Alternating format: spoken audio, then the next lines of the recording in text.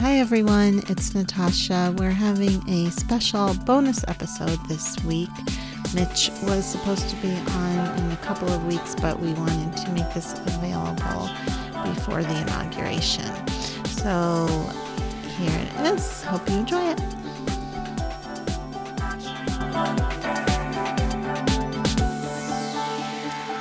Okay, guys, we are here with Mitch Horowitz, and just so you all know, I'm really going to work hard to keep my shit together right now because I'm really excited. So let me read his bio here. Mitch Horowitz is a historian of alternative spirituality and one of today's most literate voices of esoterica, mysticism, and the occult. Mitch illuminates outsider history, explains its relevance to contemporary life, and reveals the long-standing quest to bring empowerment and agency to the human condition. He is widely credited with returning the term New Age to respectable use, and is among the few occult writers whose work touches the bases of academic scholarship, national journalism, and subculture cred. Mitch is a writer in residence at the New York Public Library, lecturer in residence at the Philosophical Research Society in Los Angeles, and the PEN Award-winning author of books, including Occult America, One Simple Idea, How Positive Thinking Reshaped Modern Life, and The Miracle Club. He has discussed alternative spirituality on CBS Sunday Morning, Dateline NBC, Vox, Netflix's Explained, Vice News, and AMC Shudder's Cursed Films, an official selection of South by Southwest. Mitch is collaborating with director Ronnie Thomas, Tribeca Film Festival, on a feature documentary about the occult classic The Kabbalion, shot on location in Egypt and releasing in 2021. Mitch has written on everything from the war on witches to the checkered career of the professional skeptic James Randi for the New York Times, Boing Boing, the Wall Street Journal, the Washington Post, Time, Politico, and a wide range of zines and scholarly journals. Mitch's book, Awakened Mind, is one of the first works of New Thought translated and published in Arabic. Mitch received the Walden Award for Interfaith Intercultural Understanding. The Chinese government has censored his work. How's that? Now he's here on Magic Monday. Here he is, you guys. Good to be with y'all. Welcome to the show. So I just want you guys to know I invited Mitch to be on our show because you may remember if you have listened for a while, that I really freaked out when I realized how many metaphysical spiritual people were into QAnon and anti-mask people and anti-vax people. And I really had a feeling like, what am I doing? Like, why is this helping? Like, am I promoting a mindset that is leading to people to get confused? And I was like, what? I don't know. It's kind of a reckoning. And I thought, who would know, who might help me with this, who might have insight that would help me is Mitch Horowitz. So that's kind of what I wanted to ask about. Yeah. Help Tess with her nervous breakdown. Well, I think her nervous breakdown is a sign of health. I think that anyone who's not alarmed at the prevalence of QAnon and related conspiracy theories within New Age culture probably isn't paying close enough attention, to be frank. I certainly don't think that those attitudes are anywhere near at a majority level. I think they exist among a potent fraction and minority of folks. And I should address this straight off, because whenever I use the term conspiracy theory, the first thing people say to me is, how are you defining conspiracy theory? As if I've overlooked that. I define it very simply. I define it every time I use it, and I'm happy to redefine it every time I invoke the phrase. And it's simply this: it is man's perpetual hunt for a hidden foe. It's that simple. And when you search for a hidden foe, one is always found, and that foe is almost always found among the helpless and the defenseless. That was true of the witch hunts that scarred Europe for centuries in the Middle Ages and beyond. That was true of the Satanic Panic episodes that caused such abuse of innocent accused individuals here in the United States and Europe in the 1980s, part of the 1990s. One of the primary tropes of the current QAnon movement is that there are these child abusing Satanists at the heart of government. It is complete a fantasy. And the phrase "do the research" means absolutely nothing to me, because crowdsourcing and anger is not research. Yeah. Crowdsourced loops on social media referenced to footnotes that require associative leaps is not research. So, again, conspiracy theorizing, it doesn't mean that you shouldn't poke holes in the straight story. It doesn't mean you don't dissent. It doesn't mean that you're not entitled to question something that somebody is telling you. But when it becomes a habitual way of thought, then it starts to enter into what I would describe as the conspiracist mindset, which, again, very simply, is the perpetual search for hidden foe. It didn't start with QAnon. It's not going to end with QAnon. It didn't start with COVID denial. It's not going to end with COVID denial. But if you look at the family tree of ideas at the back of some of these current conspiracy tropes, you'll find that they extend in all kinds of different directions and very frequently going to very dark places, ultimately, that objectify individuals, very often helpless individuals. Yeah, I mean, it's not that there aren't there really are conspiracies. That does happen. There are that's absolutely something that happens, but the conspiracy theories are different than actual conspiracies. But so with metaphysics and spirituality, I think for me, part of it was, how we say often in the New Age world, like, speak your truth, find your truth. What's your truth? And that, to me, that was unsettling. Like, because I still do find value in that, but I also was like, is that confusing? Like if you feel like, oh, this is my truth, Tom Hanks is eating babies, that just resonates with me. Like, that's still not, that's actually not true. Right. So I don't want to perpetuate, that type of thinking.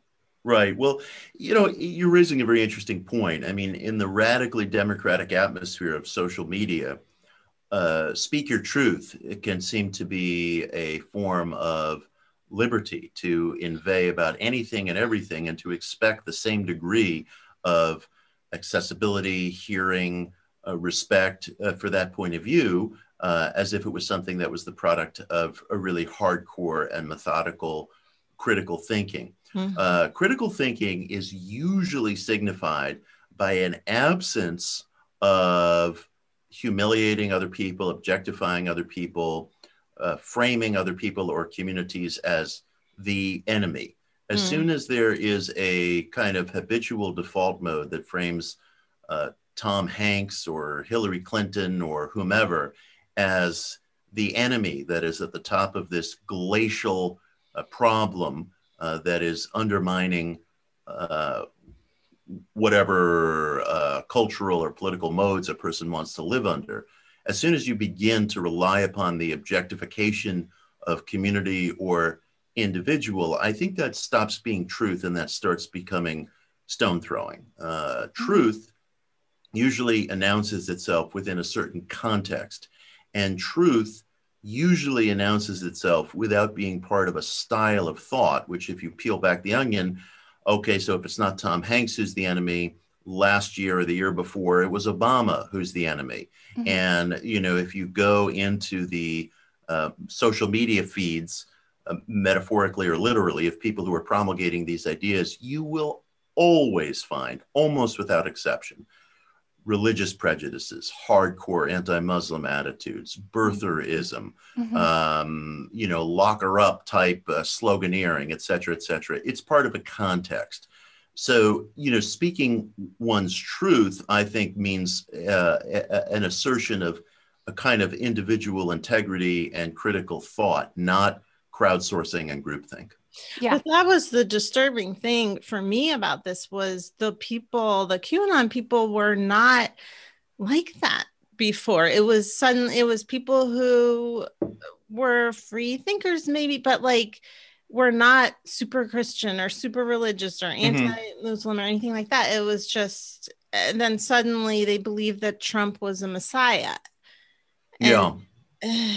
You're making a good point. There is this kind of schismatic quality as well. And, it's interesting. One could, and a lot of people are asking this question, people in the New Age community, just, people across various walks of life, why has this congregational zeal emerged around QAnon so immediately and so fully?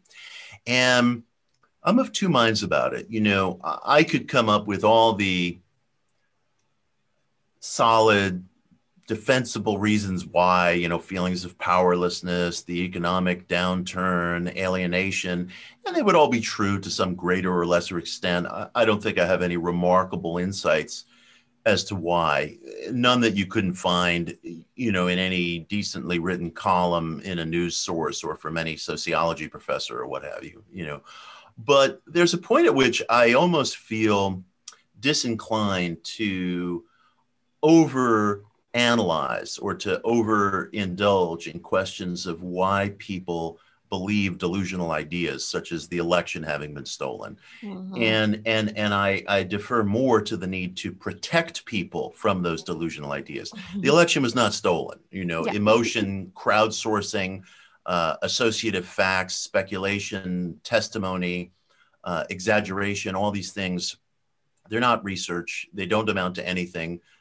54 courts, state and federal, including the Supreme Court, well stocked with conservative appointed justices, including Trump appointees, of which there have been 3 in the past couple of years alone on the Supreme Court. Every single one of these courts refused to hear these various associated cases for the same reason that we 3 refuse to acknowledge them, because there aren't facts there. And it's a topsy-turvy definition of the word research. So that aside, I'm less interested in probing the question of the whys and the wherefores of delusion than I am in protecting people from delusion. Yeah. So my concern is 5 people died in the riots on Capitol Hill. A cop, a rioter who was shot, and 3 other folks who seem to have been rioters who suffered medical emergencies. And that's a tragedy. I don't want to see that repeat. I care very deeply about that.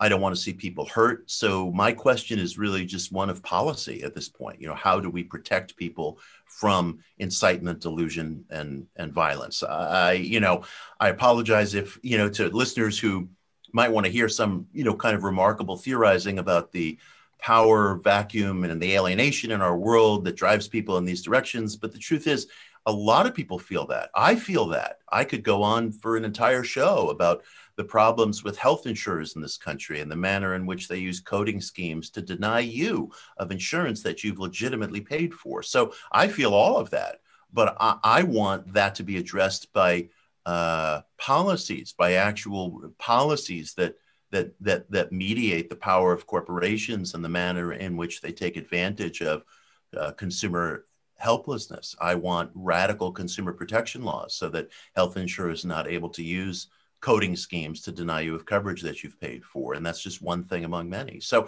it's not like feeling alienation or feeling a sense that there's a radical break with equity in our political system drives somebody towards a QAnon. I feel all those same things, but that's not an excuse for incitement and delusion. Yeah. Yeah, I mean, so there's just so much that the way that I associate it with my career path. I mean, I know that many people who like the woman Ashley Babbitt who was killed at the Capitol, she had just had like a big financial challenge with a loan she had taken out, and then the guy who, what's his name? Oh, Stephen Brandenburg, the pharmacist who left the vaccines out. He had just gone through a divorce. Like he just got served with divorce papers. Like there's definitely trauma is associated with, getting on board with this stuff. And so I want to feel compassion. I also read a book called The Cult of Trump by occult specialist Stephen Hassan.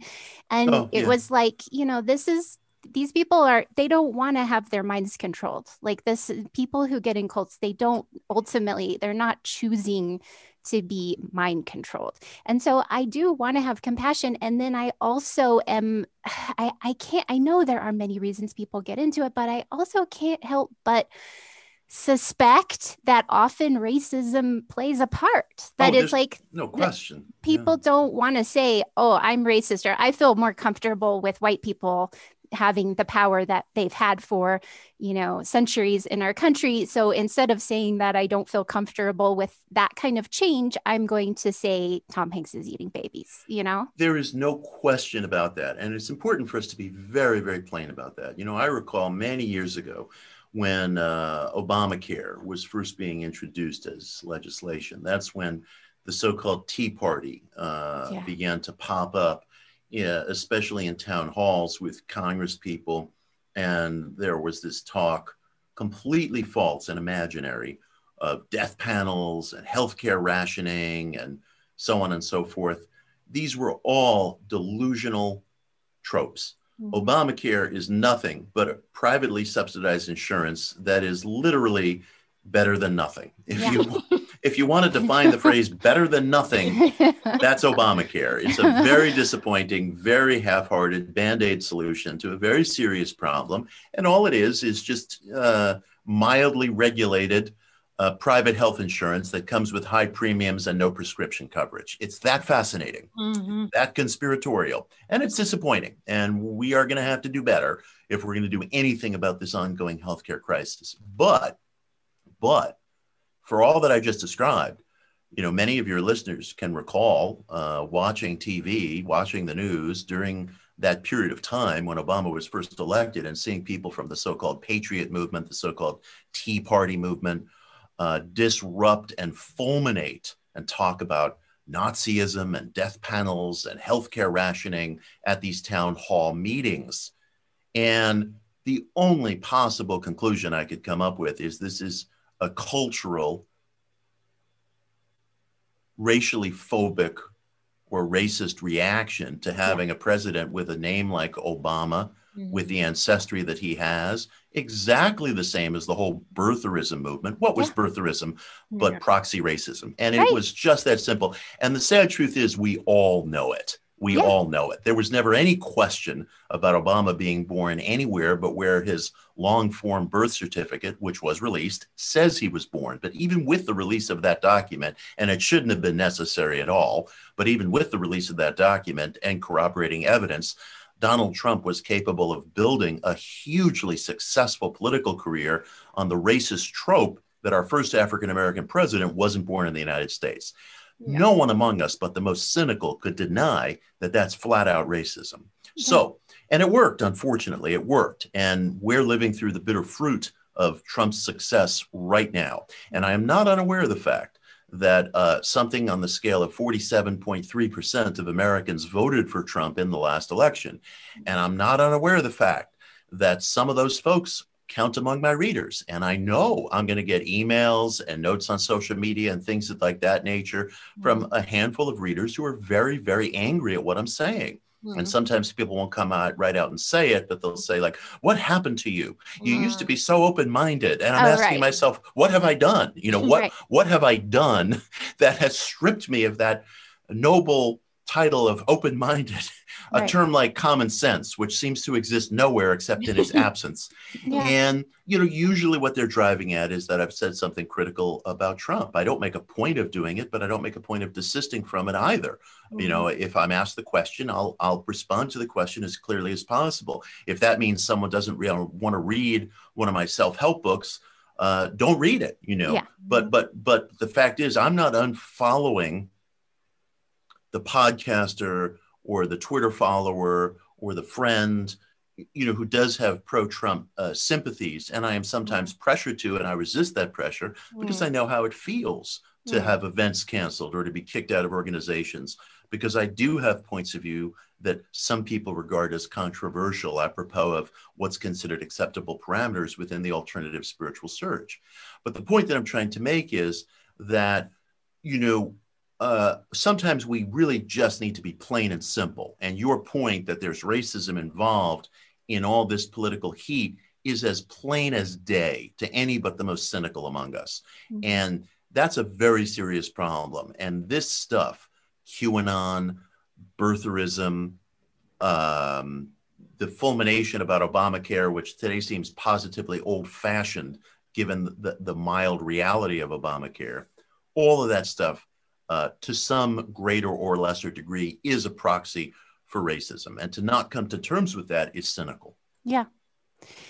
Yeah. So this is another thing to me, like in my work, because I'm also an author and a spiritual teacher, and I, lead group meditations and guided meditations on YouTube. And I do talk about angels and connecting to spirit guides, mm-hmm. and tapping into like the archetypal power of deities. And mm-hmm. that, like, I think when I realized, the QAnon New Age crossover, which is we now have like a totem of that in Jake Angeli, who is in jail and is refusing to eat prison food because it's the Q shaman, because it's not organic. Yes. Sure. Yeah. Anyway, yeah. like when I realized this crossover, I was like, I felt like worried that what I'm talking about is being misconstrued. Like if you like I feel like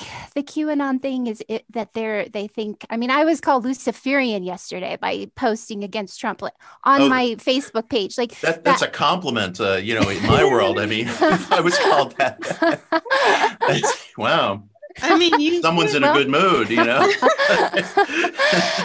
But I was like, is what I'm doing wrong? Is it creating confusion that people think that they can just kind of like go into the ethers and go, oh, there's some dark energy there, and oh, it's connected to Biden and it's connected to the Clintons, and I think there's some sex trafficking going on there, and that's what I'm tapping into, and that's what Tess does. So, I worry that that it almost made me want to quit. Just like this is not. I understand. You know what I'm talking about? I understand. And I have those moments too, where it almost makes me want to quit. I wrote a critical article in October about the career of the professional skeptic James Randi, and I talked about the manner in which he committed acts that were as specious and fraudulent as the very things that he claimed to police. And I heard an earful from some of his followers, and I found that they were absolutely shocked in the very few cases where I responded, but they were shocked in general by the nature of the article, by being accused of something that they see themselves as the polar opposite of, which is anti-intellectual. And that's the case. They're trying to stifle research that uses the same scientific method that they consider themselves defenders of. And they're unaware of arguments that arise from that same scientific method that undermine their own position. And the whole problem is that they have a quote unquote position. Rather than pursuing science as a methodology, they pursue it as an ideology. And they're so unaccustomed to being questioned for their own anti-intellectualism. And the result of this, of course, is not to grow pensive, but is to grow hostile. And so at such times, I flirt with moments of giving up, in terms of writing about these topics within the mainstream and so on and so forth. I haven't, and I don't foresee that, but it's just human. You have to have those moments where you kind of look out the window and you ask yourself, am I doing the right thing here? But usually those moments are positive and healthy because they can serve as periods of reexamination and recommitment. But as far as encountering people within our own New Age culture, and I embrace the term New Age, and I'm happy to be defined by it. I see New Age as a radically ecumenical culture of therapeutic spirituality. It's that simple. I'm proud to use the term. Anybody who wants to call me New Age is altogether welcome to. The fact is, for many, many, many years, there has been a kind of nativistic, ultra-nationalistic presence within New Age culture. That's been true going way back to the late 19th, early 20th century. In fact, after I published my first book, Occult America, in 2009, I got a phone call from a very friendly conservative documentarian named Steve Bannon, who was not widely known yet. And he called me up and he said, "Hey, listen, I love your book. I'm just so thrilled with the things you explained and all the stuff you examined, and it's about time, and that's great. And he said, you probably don't know who I am. I'm a conservative documentarian and a financier. And at that time, nobody knew Steve's name. And then I watched his star rise and rise and rise to the point where he became Trump's Svengali, basically. Yeah. And so I've had many such encounters like that. And the thing is, I'm not going to put up walls. If somebody wants to reach out to me and says, hey, I really dug this article. I really dug this piece. I will talk to anybody, on terms that are respectful and that foster an exchange. But if somebody starts name calling and fomenting and inciting and objectifying, then, it's over. There's not the basis for a relationship. Although even then, if somebody reaches out to me with an olive branch, I'll take the olive branch, because I whether that's wise or not, I'm very pensive about shutting people down. I'm very pensive about putting up walls, because I know what it's meant. And I've experienced that thing in my own life when people misapply something and they decide like, oh, you're too scary, we have to have you out the door. So I'm very pensive about that. So it's more policies that I won't put up with than people. Yeah. And just to your point, Tess, like, you can't control how people take the information. I know, but see, then I think about how, in the past, not too distant past, the occult, that means secret. Like, it used to be secret. It wasn't like we just published it in books. And I start to think, oh, that's why. Because it was like teachers would think, okay, yeah, I think it's safe to teach this person this information. There's another aspect of it being that I'm like, okay, yeah, I have taught that. And I can see how this is being misconstrued, like the anti-vax thing and the anti-mask thing, to be like the message of, oh, we're going to think positive, we're going to heal ourselves, we're going to, that we don't need to get into the space of fear. Fear is the enemy. That kind of thinking is leading people into the anti-vax, anti-mask space. And it's like, yes, I do think it's true that we can heal ourselves. We can send healing energy. And I also think that vaccinations are important, and that masks are important, and that science is real. So, it's like, that's another aspect of it that I'm like, well, if I can't be very clear, if I can't clear, because I feel like I can't, like, I feel like it's a kind of a subtle thing, like with the angels. It's like, I understand, to me, like, this is helpful, this is useful, I can feel that this is like intuitively feels right to me. How do I create that boundary where I explain to people, oh, and go ahead and get that vaccination? Yeah. It's just like in an argument with a person, when you're having an argument and they misunderstand you, at some point you have to let it go and say, if I'm misunderstood, I have to have some peace with that. Right. You can't control that. One of the things that I've tried to practice, if this is at all useful, is I am committed to total transparency. Part of the QAnon worldview, as I alluded earlier, is that there's this hidden enemy somewhere, and John Podesta or whomever is a secret Satanist or whatever. Accuse me of whatever you wish. There's nothing out there that I'm not 100% transparent about. And if you doubt that, go to my Twitter feed. If you doubt that, go on to Medium. Why don't you take a look at my compendium of articles called God of the Outsiders? It will disabuse you of any notion that I'm hiding anything from you. Now, hand in glove with that, I'm frank with people, for example, that I take an SSRI because I don't like the manner in which meds or psychopharmacological meds are sometimes run down in certain aspects of the new age or recovery culture, as if it's cheating. Right. I'm also wearing eyeglasses. Is that cheating too? I mean, you have to start to realize that, like, I don't make divisions between the spiritual or the extra physical and the material. To me, it's all one whole. And it's, to me, the only artificial aspect of the search is drawing these lines of demarcation. Where would one end and the other begin? So if I wear eyeglasses, for example, why wouldn't I take a pill or something else that contributes to the whole being that I am, which is a physical being, which is an extra physical being, which is a being that has a spiritual existence, a material existence, and drawing that line of demarcation where one begins and the other ends is totally metaphorical. Right. You know, these are just concepts, that metaphors, you know, that we use to try to explain experiences. I have 2 sons. I would not consider not having them unvaccinated. I view vaccinations as something that not only have saved just millions of countless lives and improved millions of countless lives, but understand the historicism too behind it. You know, part of the reason in Occult America, you know, one of the things I discovered was that part of the reason that the movement of spiritualism or seances spread with such rapidity in this country in the mid-19th century, and there are many reasons, but one of the reasons is that people were staggering under the agony of childhood deaths from disease.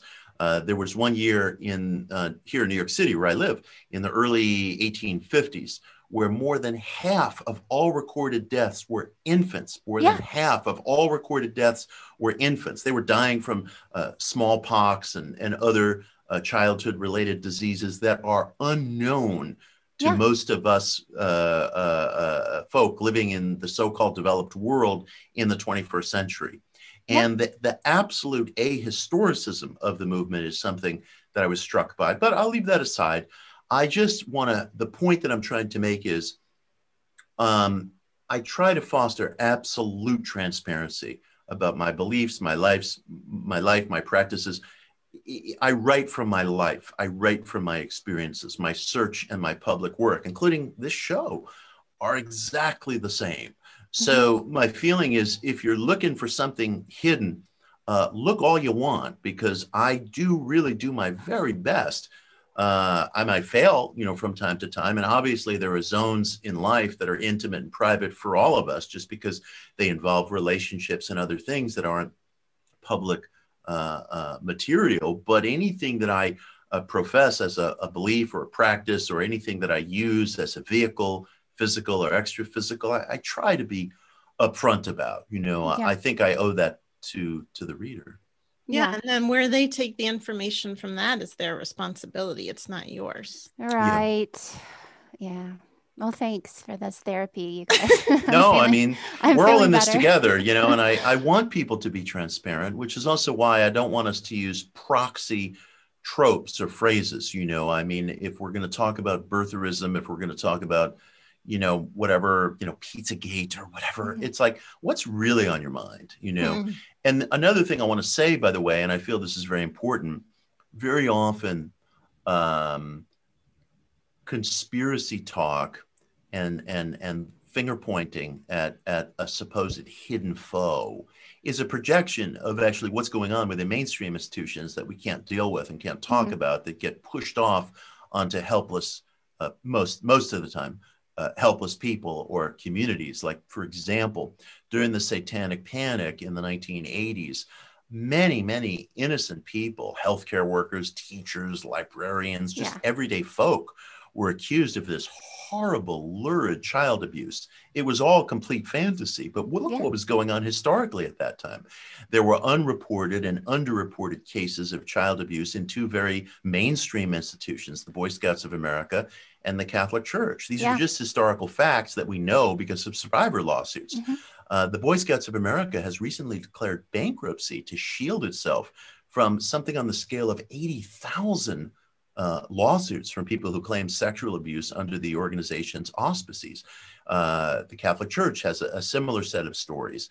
So, you know, the numbers are there.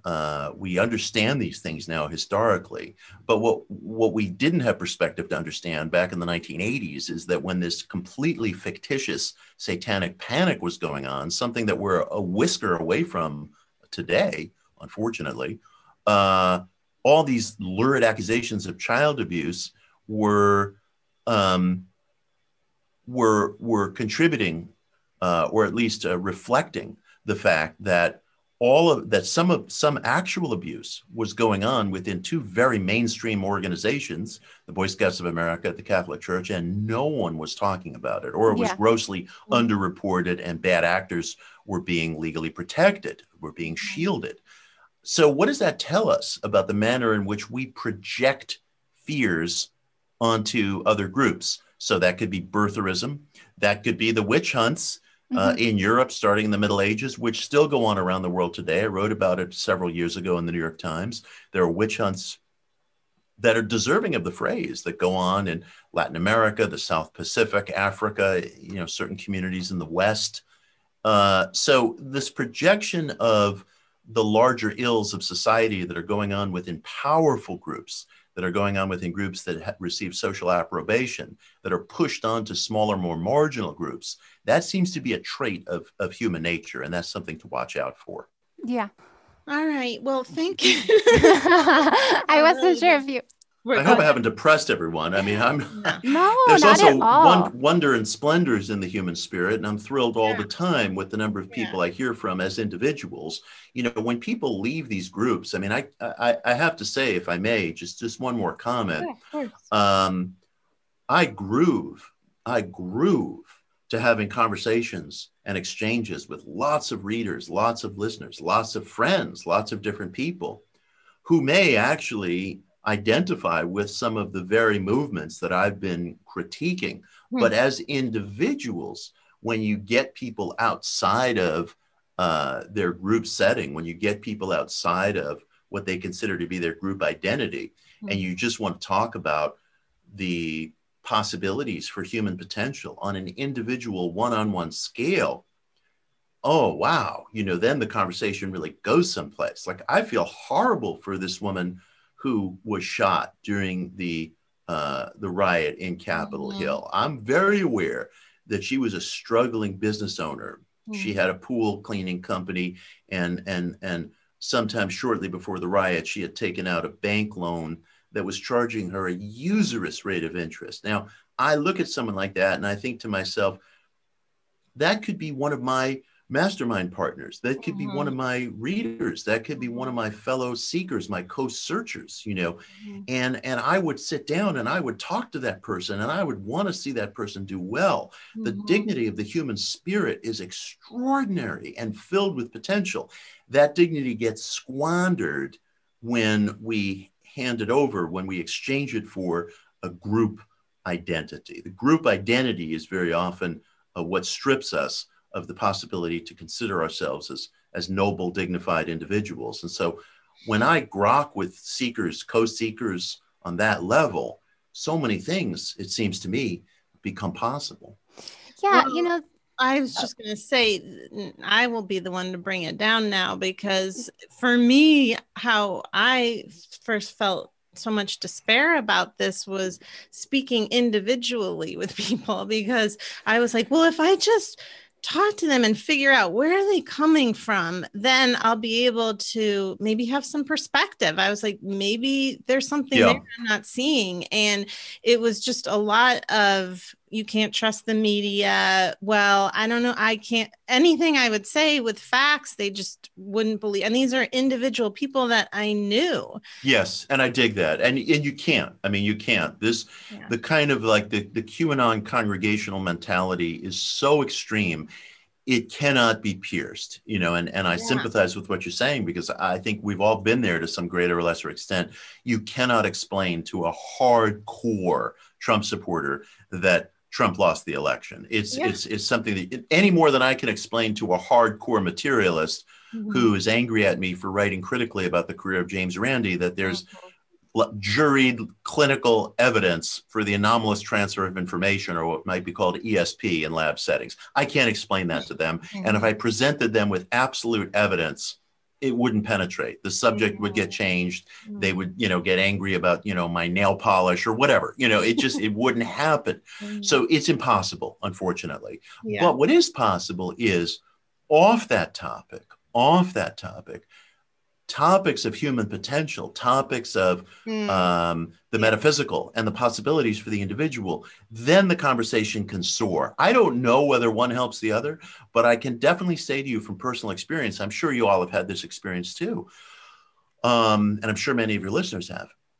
You might sit down with somebody who does have all these beliefs, but if that topic simply doesn't arise, and you're saying, maybe you're talking about angel magic and saying, dig this. The Archangel, Raphael has been really helpful in my life. And I've used these 3 methods. And that person could say, yeah, I do dig that. And this is what I do. And suddenly you're connecting and it's magical. But when you get into the group thought, even when it's just a one-on-one conversation, it's impenetrable. Unfortunately. Yeah. See that Stephen Hassan wrote about that in Cult of Trump, that it's like, if you can he said for days or weeks, if you can have a conversation with somebody where you're listening and you're like, okay, I'll listen to you and then you can listen to me.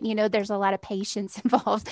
And like, for me, that patience is challenging, but then also, like I heard a quote, I heard like a soundbite of Jake Angeli, the Q shaman, like before the Capitol thing, talking about how he was tapping into all the sex abuse.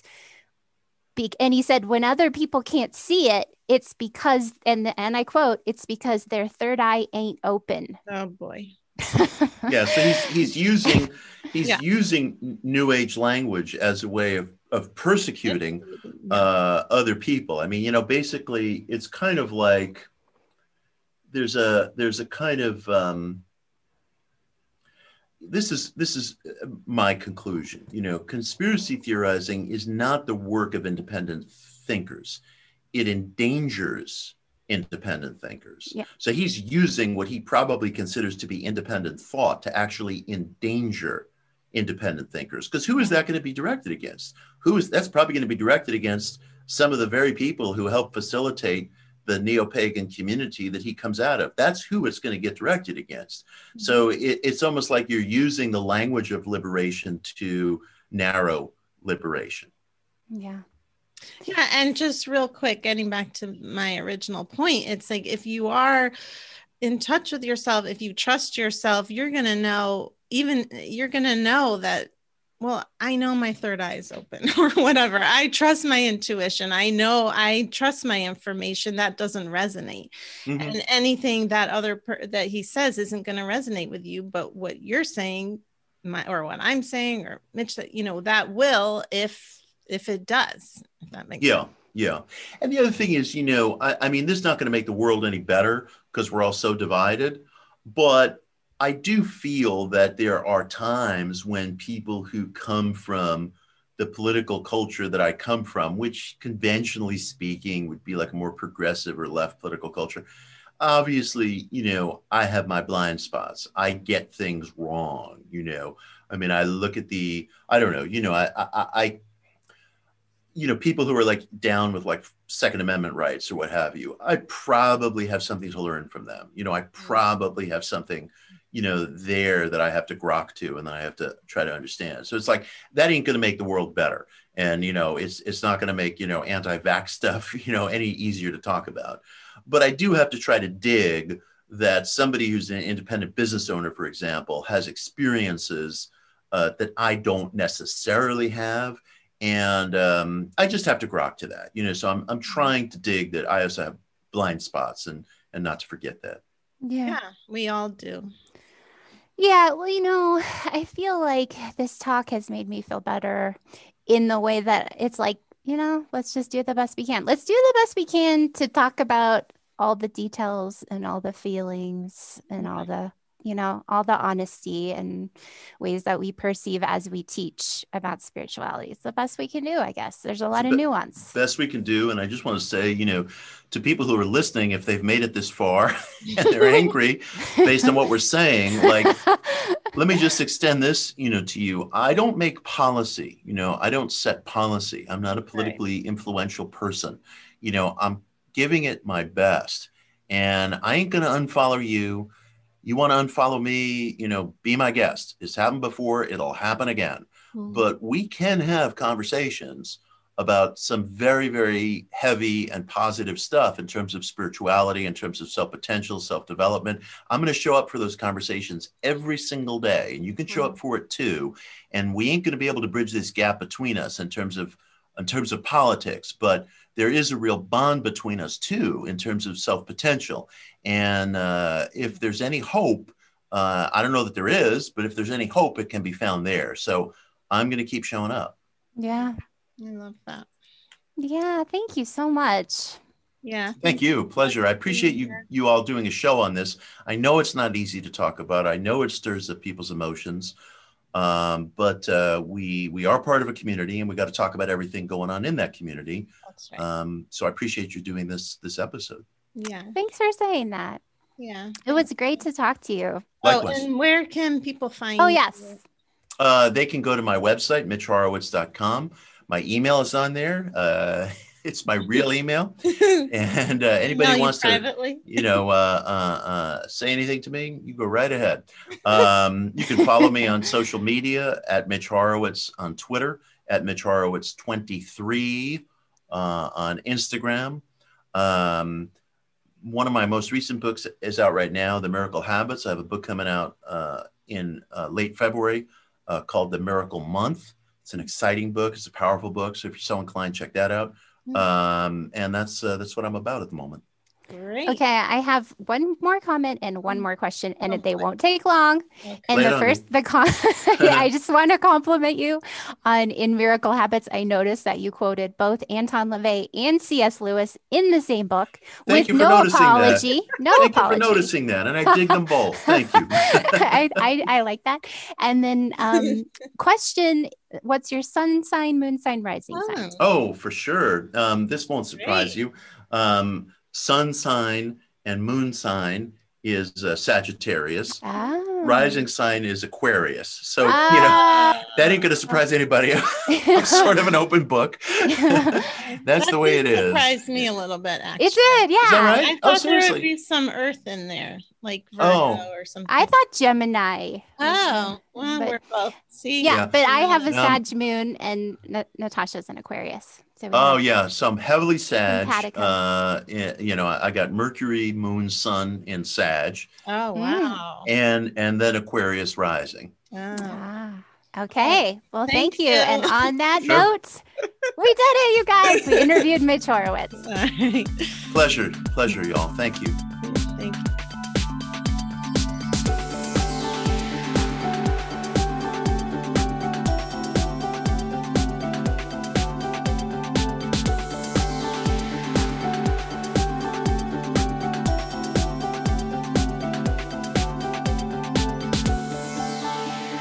Oh, this is my truth. Tom Hanks is eating babies. That just resonates with me.